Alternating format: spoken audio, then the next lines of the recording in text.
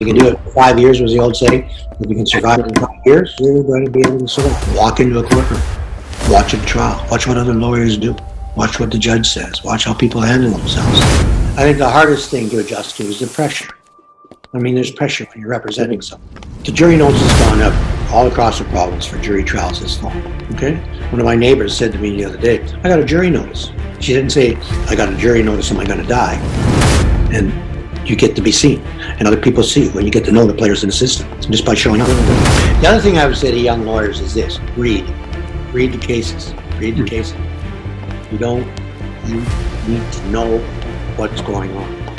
The justice system, and it hasn't been changing all the time, but it is now. So today we have a really special guest. We have a man named Christopher Hicks. He's a partner at the Hicks Adams law firm. He's a very well-known and experienced lawyer, and he's also an advisor to O'Leary. Hi, Christopher. Good afternoon, David, Ian. Hi. So I'm really curious to know, how did someone like you get started with law? I was in graduate school, history, and I was going to start I was in a doctoral program for about a week and a half, and there was an advertisement for a teaching job in Thunder Bay University. At the time, I didn't know where Thunder Bay University was, but I got 350 applications, and I thought, this doesn't seem to be much of a future here, you know? Yeah. I mean, Oxford or Cambridge or Harvard, I can see 350 applications. I decided I should change careers and not be a professor of history. I thought, what can I do here? So I thought law school might be useful. I could teach, practice, who knows. So I thought, if I'm going to spend 3 years in school, maybe I'm smarter at doing law school than doing a doctorate. And then when I went to law school, the thing that interested me was criminal law. So why did criminal law stand out to you versus like some of the other? Oh, it was just the most interesting. It just engaged me. I thought, there were real issues here. The charter was coming into being, and it was really exciting. So it was interesting to be sort of in it. Yeah. I think your background with history and law is really interesting. Do you find that the history part helps with the law part? Well, it just, I guess, intellectually, there's some crossover to it because it's really old. It's medieval in nature. So there's that aspect of it. But yeah, they complement each other nicely. Yeah. So once you graduated law school, when did you and why did you choose to start your own law firm? Well, when I was called to the bar, I'd articled with a group of people, and they said, "Hey, you want some office space? We'll try and give you some work. And want to do this?" And I said, "Well, I don't have anything else to do, so I'll try and start a law practice." And it just, I was on my own, sharing resources with others, and it just worked out for me. I got started. I survived, as they say. You can do it for 5 years, was the old saying. If you can survive for 5 years, you're going to be able to survive. And it's really interesting because I think we talked to someone else, and I think they used the 5-year mark as well. What was do you have any like stories of like what was, I guess, like there must have been really good times and some like kind of bad times as well. What was one of the biggest kind of struggles you had but overcame in those first 5 years? Well, the economy went south in the early 80s. That was a bad thing. So money was very difficult to come back. There were very few clients. There was a lot of legal aid. And it was not a pleasant atmosphere. When interest rates went up to 18 or 19%, and it was a harrowing time as far as the economy was concerned. So it was just it was a feat. Yeah. Do you think lawyers going, "Well, I don't know if I can get through this," and I'm just starting going, "I don't know." I don't know. You can't have any trouble. Yeah, it's interesting because I assume like there's probably a lot of lawyers who today are probably, maybe they kind of started and everything was really good, and this might be the first kind of crisis they're facing, but it's it's almost nice that you kind of faced that probably in the 1980s when you were starting, because you saw that you were able to make it through a crisis, and then even like 2008. So then coming into this, you kind of have experience going through hard times as well. Yeah, this is bad, but you know, the old saying, you know, it usually revolves around legal aid. Every 10 years, legal aid catches fire and blows up. You know, there's a problem. There's a problem practicing criminal law if you don't have legal aid. This is sort of a variation on that theme. But, it's, you know, it's terrible in the sense that, you know, you look at the criminal justice system and, hey, judges are getting paid full salary, crowns full salary, police officers full salary, court staff full salary, and the defense bar is in the food line. You know, it's yeah. Do you think because of that, you might get more competitive lawyers going to the defense bar because it's riskier, but it's also like the toughest survive kind of thing? There's probably more reward too. Because it's like, go ahead. Because it's like higher risk, so there's probably more reward rather than going to like prosecution where it's kind of like a steady salary. Do you think? Well, I think this is going to weigh heavily on the criminal law. I think a lot of young lawyers are just going to have to. They're just going to crush. So you're going to there's going to be a generation gap. It's going to be very difficult. You know, the larger community needs a lesson in civics 101, you know? And criminals and they're equally criminal lawyers, you know? And you just got to get rid of this. We have to see that this is all part of building a strong community. You can't have people charged with crimes and not properly defended. Yeah. Do you think, so for the generation gap, so I guess you're talking about a lot of these articling students who are having probably a hard time getting into criminal law because of probably law firms not hiring as much today. Where do you think a lot of these lawyers will go because of it, or potential lawyers? Well, I guess they'll have to find other areas to practice in. You know, it's very difficult to do criminal law if you have an article. You know? It's not impossible, but it's difficult. Yeah. Where else are going to go? You know, I remember a few years ago talking to a woman who was practicing with our firm, and she kept in touch with her classmates, you know, and we get together every once in a while. And I said, well, how's everybody doing? And she said, well, the ones that went to the Crown are sort of okay. The ones that went to Bay Street are suicidal. And the ones who went to practice criminal law are doing just great. They're fine. So, you know, I don't know what's going to happen with that division now. You know, we'll see. I just think it's going to be very difficult for young lawyers. And not too long ago, David, I was in London for a matter, and a lawyer, and there's a judge's chamber right in front of us with all glass, or lawyers all glass. And he said to me, you know, I'm 56 years old. He said, if I walk into that room with those other 6 lawyers, I'll be the youngest guy in the room. And he said, behind me, you're going to go down 30 years, 20 years before there's another way. That's the problem. Yeah, that's really interesting.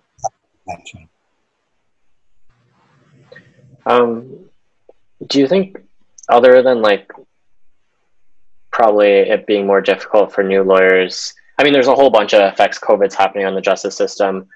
Do you see anything else that we haven't really talked about kind of really having a detrimental effect on the justice system right now because of COVID? Well, there's going to be a tremendous backlog. And I'm not sure anybody within the criminal justice system has the administrative abilities to straighten this out, to get all these cases that have been jammed up. Just never mind the people in custody, just all of the cases for which nothing has happened for at least 3 months and just been put over and remanded until there's this huge number of cases that have to be put back in the system. I don't know who has that kind of administrative expertise. And so things can go wrong with that many players back on the field. It's difficult to be optimistic. Yeah. Yeah. I mean, yeah, I can see how that's going to be a big issue. And I wonder what kind of things will be put forward to kind of try to help with that. I think, Ian, you had a couple of questions further on that topic. The question on that, I mean, no, going back, we had the case law on unreasonable delay, and one of the issues be whether what's called a discrete event. And I've had a case in my area where a judge became ill and it was viewed as a discrete event, but sort of there's an issue there at what point a discrete event no longer is a discrete event because the system is not responding quickly enough. And I wonder, like, in terms of you do a lot of jury trials and there were jury trials suspended, at what point do you think the courts might say, well, it's no longer a discrete event, you've had the time to convert the system and change the system, and you're taking too long? Yeah, Ian, the COVID-19 is so unique. I mean, we've had epidemiologists say we've had at least one virus outbreak every decade this century so far. So, but this is the worst one. I mean, this is a terrible event. It really is. I mean, look at the fatalities. It's just awful. Look at the disruption to our larger community. So, I mean, when we're going to be able to say, okay, this is discrete and this is not, when there's no precedent for this kind of impact of a disease, I don't know what's going to happen. I really don't know how to answer the question. Mm-hmm. It's going to have to be sorted out, but what the result is going to be, I don't know. But COVID-19 is going to dominate the discussion, obviously. Now, I mean, there was a suspension of jury trials for a while, but you're seeing that starting to open up and starting to set jury trials now? Yes. I have a jury trial scheduled to start on the 21st day of September. I had the regional senior judge in the last judicial pre-trial that I did on this matter, and she and we are determined to go ahead. We may have to pick the jury in a hockey arena to keep enough social distancing between the potential jurors, but the system seems to be determined to get back into gear and get moving. And I have a client who needs this trial. It's a murder trial. He's been in jail for too long already, and we have to get this going. But I'm encouraged that everybody is going to do their very best. Judge, Crown, defense, everybody else will do their very best to get this trial going. Three trials seem to be starting up again this fall. Are you worried that if COVID becomes a greater problem in the fall, that you get a greater risk of a mistrial if jurors or witnesses become ill? Exactly. Oh yeah, sure. I don't know what's going to happen just to begin, Ian. Like, the jury notice has gone out all across the province for jury trials this fall. Okay. One of my neighbors said to me the other day, I got a jury notice. She didn't say, I got a jury notice, am I going to die? She seemed calm enough about it. But are people going to come in? Are they going to be worried about it? Are witnesses going to show up? Are they going to be worried about showing up? Are they going to, what assurances can we give them about their health if they do show up? Are we going to want jurors to sit 12 of them in a small room? I think that's out of the question. While they're waiting, I think other arrangements are going to have to be made. Like, it's similar for like a deliberation room, you're going to have to find a bigger room. Yeah, that's right. Where they can spread out and wear masks if necessary. One thing I was going to ask you is what you think about both in jury selection and in the trial itself, jurors wearing masks, because traditionally the lawyer and the accused get to see the face of the juror as they're being selected, and then during the trial you kind of keep eye contact, look for expressions on jurors. How does that sort of affect? Do you anticipate that they might be wearing masks and that might affect the way that it proceeds? Well, if they have to wear masks, they have to wear masks. You prefer that they didn't, but if that's our sense of safety, then it's better that they be secure that way. Mm-hmm. You know, a witness should not be masked. Everybody wants to see it. Witnesses' expression and demeanor and everything else, and gestures and so on. So they could be behind plexiglass, but they're going to have to not be masked. But everybody else, being masked may be the rule of the day, and we'll just have to adjust to that. David, you had a question, I think, about jury composition, and I think in how Yeah. Well, I guess I have two. Just following up on this, what would happen if like someone got sick on the jury, like or even like a witness got sick? Would the court be liable for that because they're being kind of forced to be part of this thing? I don't know if the court would be liable, or the Ministry of the Attorney General would be liable. Mm-hmm. I suppose it's possible, but I mean, again, we always have problems saying where exactly did this person contact this ailment, this terrible disease. They may have brought it with them, where they tested, so on and so forth. Mm-hmm. So I don't know, but I mean, a key witness gets sick. I mean, it's going to derail the trial. If a juror goes down, you can continue a jury trial with 10 people, but not less than 10. So one juror gets sick, then perhaps you'll be able to continue, as long as the other jurors haven't been contaminated by being in close proximity to that person. And then this is something we'll just have to figure. I hope we don't have to, but it's almost inevitable, I suppose. Yeah, and I can see how there would, especially in like older people, there'd be there's a risk of them dying. So do you think older people might be exempt from being on the jury board because of that? We might seek an exemption, yeah, especially if they have a morbidity of some kind, a pre-existing condition. They might say, listen, I've had cancer, so, I'm scared to death of this, I don't know how safe. It's better now, but am I safe enough? I think that might be excused on that basis. Do you think, so if you have maybe low income people too being exempt, or because and for that reason would be because they might not have access to computers or something in case there's a virtual trial, or older people being exempt, do you think the demography of these certain groups being exempt will affect the outcome of trials? It depends on for what exempt. Jury pools do not generally include right now. They should, but they don't generally include less affluent members of society because of the way juries are selected, which is wrong. And they want to broaden and deepen the jury pool to include people who don't own property or register as voters and so on. That's why we have these problems that we're having, especially out west, where Indigenous people are not brought on a jury frequently enough. They're just ignored. So I think that recent developments are such that we're going to have to broaden and deepen the jury pool, and that will change the composition of juries. Now, what that means for COVID-19, we can't say at this time, but it's they say it strikes people with lower income more desperately than it does for people with, say, in the middle income ranges.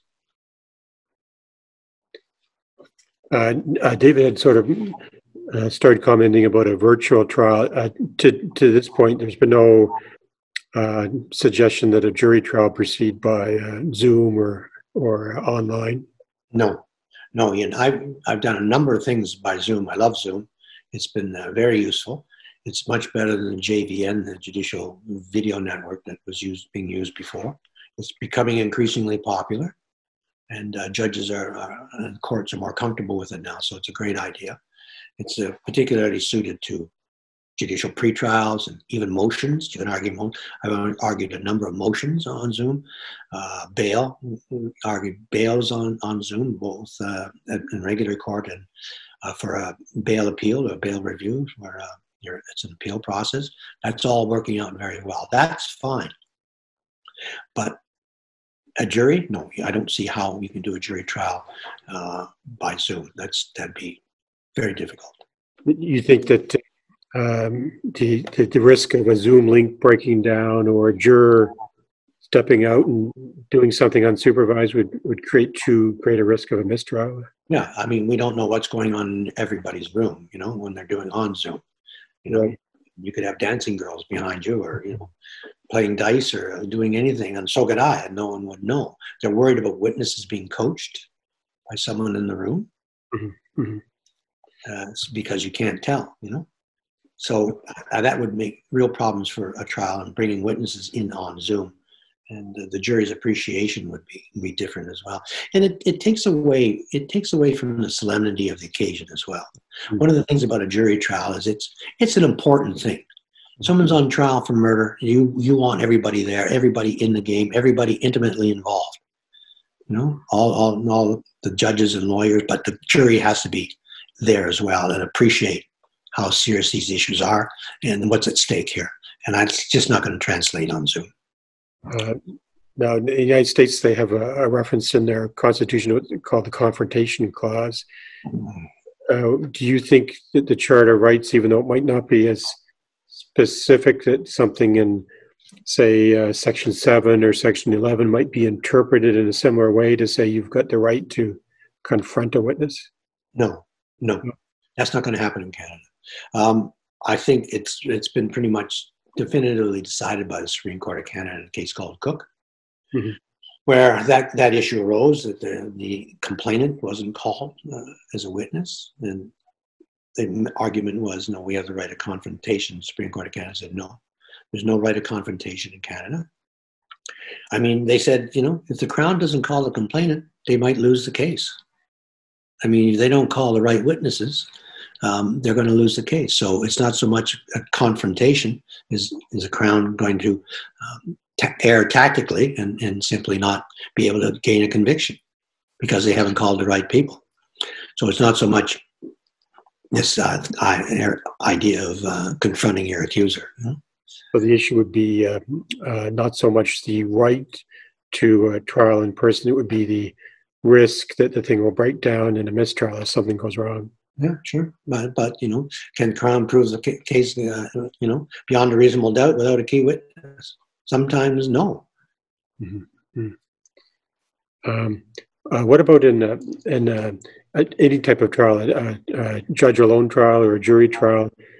It's set up in this atmosphere about the contribution of the public and participation. How do you see that in terms of, for example, a jury trial, the public being able to be present or watch somehow, given the kind of limitations with COVID-19? Mm-hmm. Well, if you're talking about a judge alone trial, Ian, I mean, I know one's gone on in Toronto where everybody, the defense waived the jury. They had a right to a jury. They waived the jury. They went judge alone. And there were two accused people, and the trial proceeded on that basis. And you know, that judge alone trial, yes, I think you can do this. You could do a judge alone trial by Zoom if you chose to do so. You'd have to give up a jury, and you'd have to give up a number of other things, but you could do it. Do you think they should be making, if they're limiting the number of people that sort of attend to watch, say, of a trial of interest like a murder trial, do you think they should be doing something else, like providing a separate, larger room for the public, or something online? There was a case in Toronto, I think, that went on YouTube, I think, in part, the decision. Yeah, that's, you know, well, the criminal justice system is built around that concept that it's a public system and people can come and go as they wish. If there's a courtroom with something going on it, you can just walk in. In these days, you may want to make sure that people have video access. The trial in Oshawa, the Braithwaite trial, I mean, there was all kinds of people, like 20,000 people tuned in for that, and that was all, you know, by video. So that's great. People show interest, and that's what's nice about Zoom too. All kinds of people can watch, can tune in, can hack in, as they say. You know, so that's great. Yeah. You know, and that's essential to the system too. Public participation, public observation. You know? Mm-hmm. That's really interesting. And so I haven't been in very many courtrooms. I know you guys have, but you're not allowed normally filming, right, in a courtroom? Like, you can go there in person, but you can't film unless you get the judge's approval. Yes. Yeah. So do you think this opens up a whole kind of new playground of third-party people taking these videos in the trial and kind of nitpicking on like body language and little things, and then you might get like a whole new kind of court system on the outside of people trying to figure out what's going on? Well, I think I I think it's important that people still observe criminal jury Mm-hmm. trials, criminal trials in general, if they want to see them, as they could Mm-hmm. in the days of yore. You could walk in any courtroom you wanted, with Mm-hmm. rare exceptions. But yeah, I think if that's only the price we have to pay is have people being critical of it, then that's fine. Yeah. And also for I guess one question I have is right or before COVID, why was it so difficult to videotape or have like an audio recording inside the courtroom? The criminal justice system was at that time, and maybe even still will continue to be against that kind of record of trials. I'm not sure what the rationale is for it, but they don't want anybody with cameras filming what's going on. The whole proceedings. Come in and observe it, but you can't make it up. Do you think it's something to do with privacy? Because say you're defending someone and they're innocent, but then now there's videotapes of them being on trial, and it might be harder for them to get a job or something in the future. It's entirely possible. Plus the jurors. I mean, you rarely know a name. You know a juror's number. Jurors are selected by numbers after the juror 1, 2, 3, 4. So there are privacy issues. That's true. David, that's a good point as well. That's there are serious issues here, and you don't want people misinterpreting or missing what's going on, and also finding out who the players are, particularly specifically, so making it vulnerable potentially. Mm-hmm. Yeah, so I can see how that might be something interesting that comes up in the future. Yeah, so I think we already kind of talked about trials getting pushed back. Because these people could possibly be innocent and in prison, and like every day that goes by is like a day that they're never going to get back. If their trial gets pushed back to a certain degree, do you think there'll be more lenient sentencing to kind of cut more deals and have to try to clear it up? But there will be submissions made if someone is convicted of a crime and they've been in jail through this entire period, and at risk too for COVID-19, because it's much more dangerous to be in a jail than to be at liberty. But yeah, I think that there will be some allowances made for the conditions that they've endured through the COVID-19. Yes, I think that will be a factor on sentencing. Do you find a lot more people going on like house arrest opposed to being in jail, to kind of separate them from prisons where maybe COVID might be a more dangerous kind of thing? We Canadians keep an awful lot of people in jail without having been convicted of anything, or at least not the charges they're facing, this is in that way. If there's anything good, it's been compelling reason to release people, sometimes from the station or in court, so to speak. It's all teleconference. Of course, nobody goes to court anymore, but I think there's been a greater tendency to release people than to detain them, and that's refreshing because we are really, to our detriment, I think. It's shameful how many people we keep in jail before they commit the crime. The idea of sort of house arrest, they have electronic monitoring, but a lot of clients can't afford the kind of programs that cost hundreds of dollars a month. But it's interesting that during COVID, the ministry offered free electronic monitoring, which I had one client get released on, and he's still out on it, so it seems to be working. But I've heard of another case where somebody cut the bracelet off and they went back into jail. But if they follow it, it's a good program, and it would be nice if that would continue after COVID for the people who can't really afford. Well, it's what's Ian. I mean, bracelets $600 plus a month. Yeah, you can do that. I've had a few people that got out on that program. There's a Recovery Science and Gemtech that come all over the province, even out here, and but you have to have quite a bit of money to. But it's to the credit of the Ministry of the Attorney General that they got all these bracelets and made them available in the proper case, for people whose release hinged on some kind of security while they're in the community. So it's good that way. I'm fine with bracelets. I think they're terrific. Anklets, whatever we call them. I have a problem with house arrest. Mhm. You know, house arrest is a punishment. You know, that's Supreme Court of Canada proved. It's something that happens after you've been convicted, and this is part of your sentence. Is that to my mind, it should not be a bail condition because it's so onerous, and it just invites breaches, and it's wrong. And what good does it do to keep somebody locked up in their house or someone else's house or home? Mhm. What good does that do? I mean, protects the community. Oh, come on, shut up. Mhm. You know, you can release people. You know, not everybody who's accused of a crime is going to go out and commit another crime as soon as they're released. I mean, that's obviously clear. That's clear. Mm-hmm. So house arrest, I really object to. I think it's absolutely wrong. It's a sentencing provision. It has its place, but it's not a release provision. It should not have anything to do with bails. Mhm. That's my view, and I'm sticking to it. It'd be like serving a sentence before the case. Oh yeah, serve your sentence now. You know. Mhm.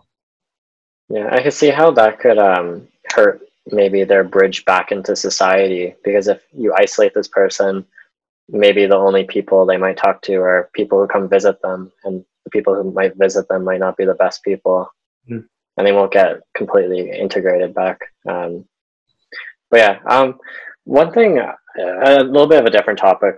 I want to ask you about something about new lawyers. Like, when new lawyers are preparing for trial, I can see how it's very daunting because they're expected to come off as this very experienced person because they're getting paid for their knowledge. But at the same time, maybe they don't have a lot of experience behind them, and they might be a little bit nervous. What are some things that they could do to kind of become better at preparing for trial? And also, what are some of the things you think are the hardest for them to grasp? I think the hardest thing to adjust to is the pressure. I mean, there's pressure when you're representing someone. There's pressure when, a trial lawyer has to make scores of, every day, or at least during a trial. And I think the pressure of saying, is this right? Is this wrong? Why am I doing this? Why am I not doing this? That's I think, a problem. You can alleviate part of that if you had good articles and you saw trials happen. But if you have, you're a young lawyer, walk into a courtroom, watch a trial, watch what other lawyers do, watch what the judge says, watch how people handle themselves. Go and just observe. I think, you can go to school that way. I mean, I remember when I was in law school, I couldn't figure out what was going on, who people were, where they sat, what happened. Like, I went down to a courtroom and just watched for a couple of days. And I thought, oh, I got it now. This is cool. I got it. So it was, I think that's interesting. That's the thing that I would do if I were starting out as a lawyer and I didn't have great articles, or even if I did, I would still go and watch. Go and watch a provincial trial in lower court. Go watch a jury trial. See what happens. See what people say. See how they handle the jury. That's the thing that I think a lot of people are intimidated when they're young lawyers by jury trials because they've never seen one and they've never been in one. So go and watch one. Yeah, no, it's really good advice. Because if you've never seen one, then how can you expect yourself to do well? Sure. Kind of walking in for the first time, not knowing really what's going on. Where do you see kind of another topic again? Where do you see the future of law going? And that's in terms of like technology, but also kind of just like the justice system in a whole, how it's kind of changing all the time. Well, the justice system hasn't been changing all the time, but it is now. And I think that's all for the better. I think now that, things like bail hearings, we can do remotely. There's no reason not to do a bail hearing. I've done them on murder charges. Everybody did it by Zoom. Everybody was on the screen. Everybody could see everybody. The client, the sureties, the judge, the crown. We all knew what was going on. That's fine. That's perfectly great. Some aspects of, as I said, other aspects of the criminal justice system will do very well remotely. It's unnecessary for people to travel, God knows how long, how far, just to show up in court and to be frustrated by what's going on or not going on. We can do this all remotely, and people can be called when it's time to go, but not trials, unless, well, in some cases, judge alone, obviously. But there are some things that just should be done remotely and can be done remotely. It makes the system much more efficient and just as viable. It's fine. No, you don't have to be there in person. Yeah, that's really interesting. Yeah, you can say and that's you can go say, ahead. Sorry. No, you can say people that travel, they can do it from their home. Mm-hmm. You trust that they're fine and they're okay, and nobody's coaching them, and then that's great. You know, we can do it. Many things. Do you think that justice system? Do you think that opens up more competition in remote areas, where like maybe like say like a Toronto lawyer who normally wouldn't practice in somewhere in like Northern Ontario, would that remote access allow them to kind of get cases in faraway places and still be able to do them without having to necessarily go there? Well, you can only do so much for it, Ian. I mean, and you know, you'd have to have the client retain you, probably privately, because legal aid probably wouldn't tolerate, depending on the nature of the charge. If it's a murder charge, it's a really big charge. Depending on the community, number of lawyers there, there's all kinds of things that legal aid takes into account before they retain you to someone out of that jurisdiction. But privately, yeah, you could do it. But you know,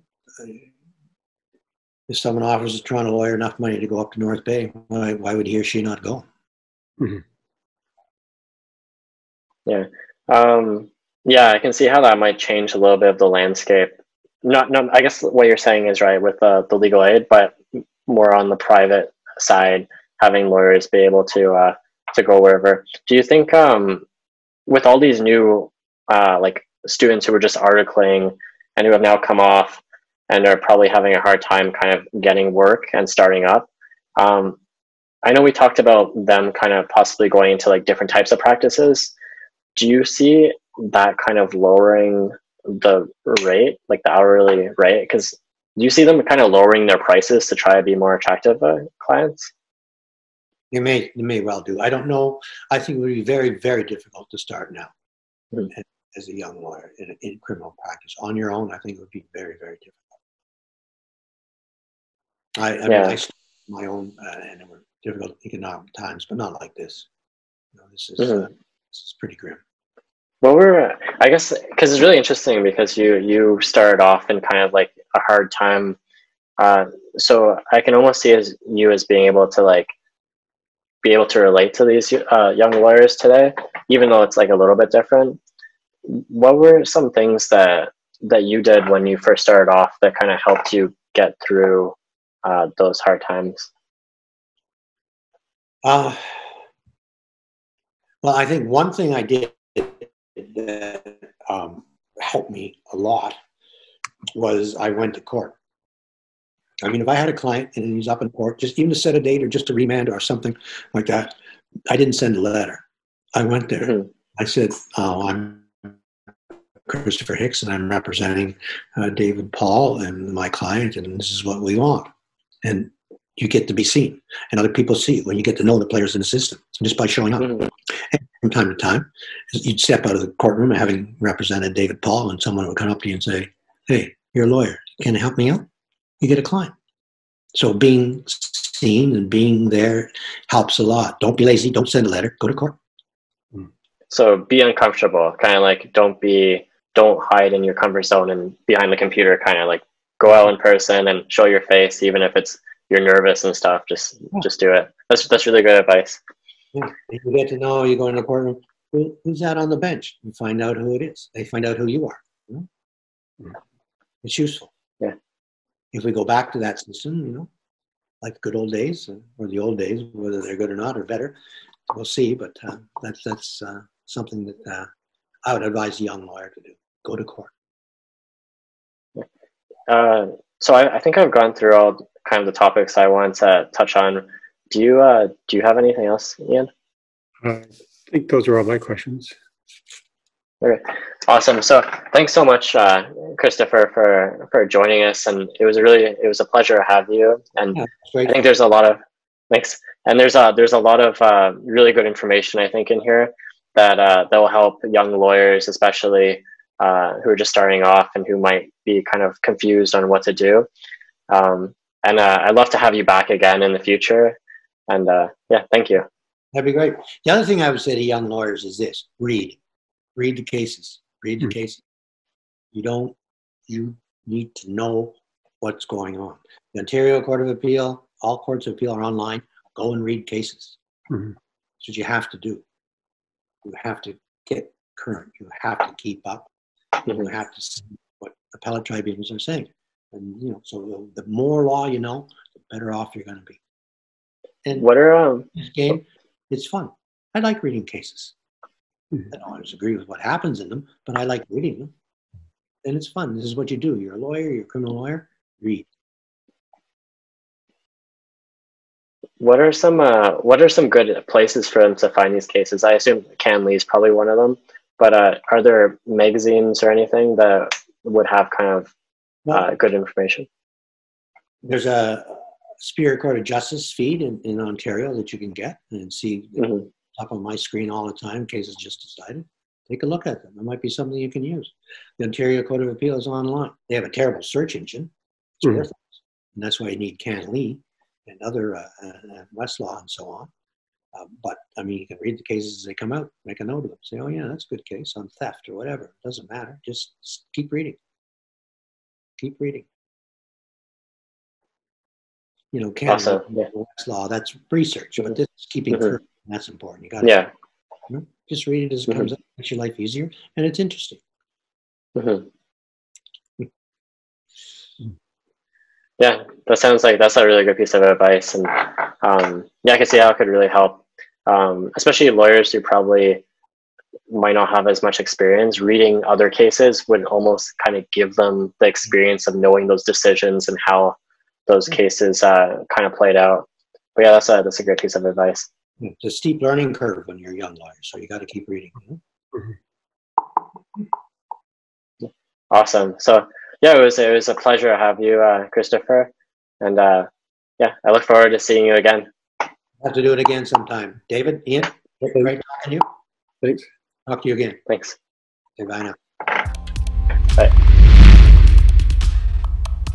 If you like this episode, you should definitely check out the Kevin Westow episode and the Ian Paul episode.